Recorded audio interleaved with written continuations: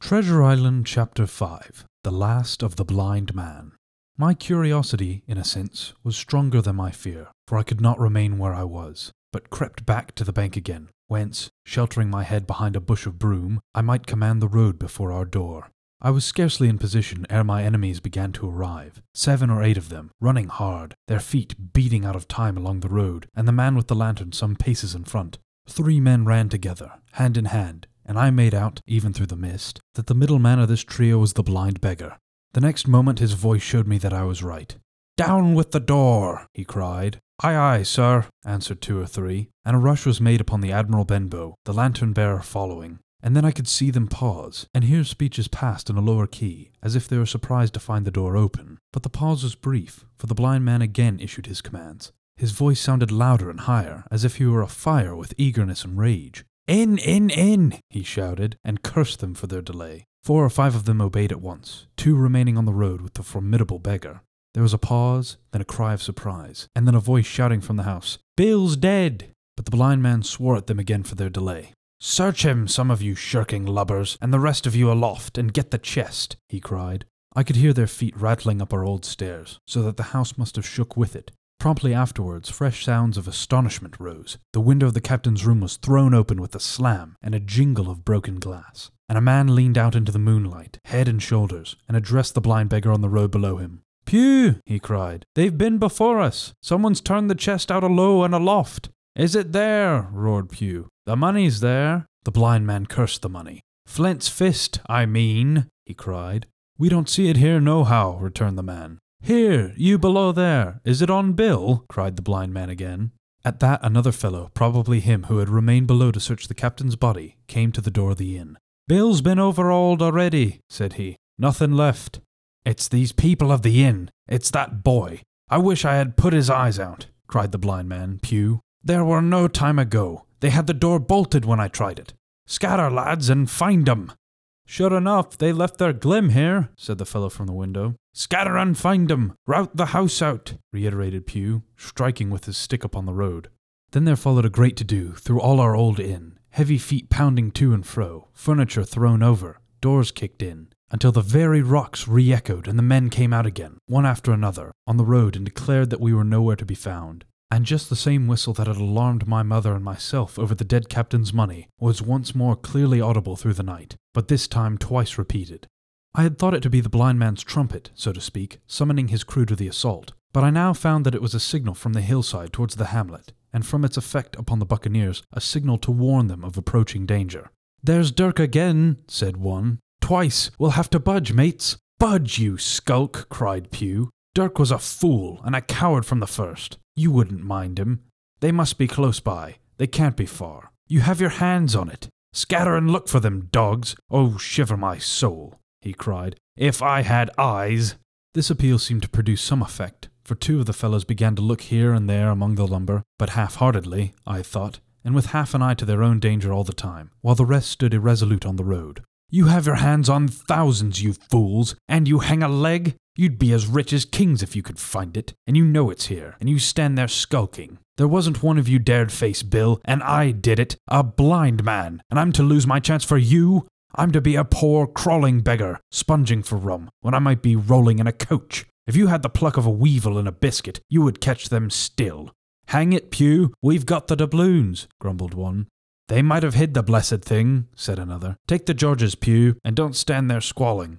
Squalling was the word for it. Pew's anger rose so high at these objections, till at last, his passion completely taking the upper hand, he struck at them right and left in his blindness, and his stick sounded heavily on more than one. These, in their turn, cursed back at the blind miscreant, threatened him in horrid terms, and tried in vain to catch the stick and wrest it from his grasp. This quarrel was the saving of us, for while it was still raging, another sound came from the top of the hill on the side of the hamlet, the tramp of horses galloping.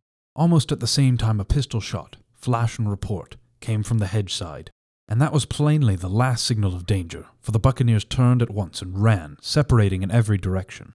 One seaward along the cove, one slant across the hill, and so on, so that in half a minute not a sign of them remained but Pew. Him they had deserted, whether in sheer panic or out of revenge for his ill words and blows, I know not.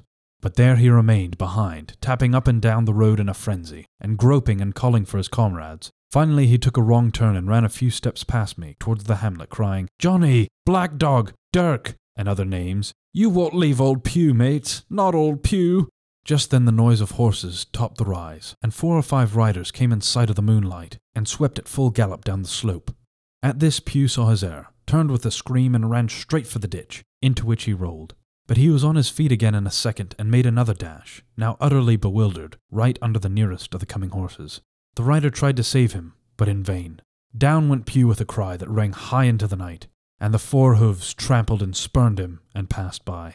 He fell on his side, then gently collapsed upon his face and moved no more. I leaped to my feet and hailed the riders. They were pulling up, at any rate, horrified at the accident, and I soon saw what they were. One tailing out behind the rest was a lad that had gone from the hamlet to Dr. Livesey's. The rest were revenue officers, whom he had met by the way, and with whom he had had the intelligence to return at once. Some news of the lugger in Kit's Hole had found its way to Supervisor Dance, and set him forth that night in our direction, and to that circumstance my mother and I owed our preservation from death.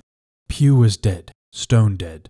As for my mother, when we had carried her up to the hamlet, a little cold water and salts, and that soon brought her back, and she was none the worse for her terror, though she still continued to deplore the balance of the money. In the meantime the supervisor rode on as fast as he could to Kit's Hole, but his men had to dismount and grope down the dingle, leading and sometimes supporting their horses, and in continual fear of ambushes. So it was no great matter for surprise that when they got down to the hole, the lugger was already under way, though still close in. He hailed her. A voice replied, telling him to keep out of the moonlight, or he would get some lead in him, and at the same time a bullet whistled close by his arm. Soon after, the lugger doubled the point and disappeared. Mr. Dance stood there, as he said, like a fish out of water, and all he could do was dispatch a man to warn the cutter. "And that," said he, "is just about as good as nothing. They've got off clean and there's an end. Only," he added, "I'm glad I trod on Master Pew's corns," for by this time he had heard my story. I went back with him to the Admiral Benbow, and you cannot imagine a house in such a state of smash. The very clock had been thrown down by these fellows in their furious hunt after my mother and myself, and though nothing had actually been taken away except the captain's money bag and a little silver from the till, I could see at once that we were ruined. Mr. Dance could make nothing of the scene. "They got the money, you say? Well then, Hawkins, what in fortune were they after? More money, I suppose?" "No, sir, not money, I think," replied I. "In fact, sir, I believe I have the thing in my breast pocket, and to tell you the truth, I should like to get it put in safety." "To be sure, boy, quite right," said he. "I'll take it, if you like."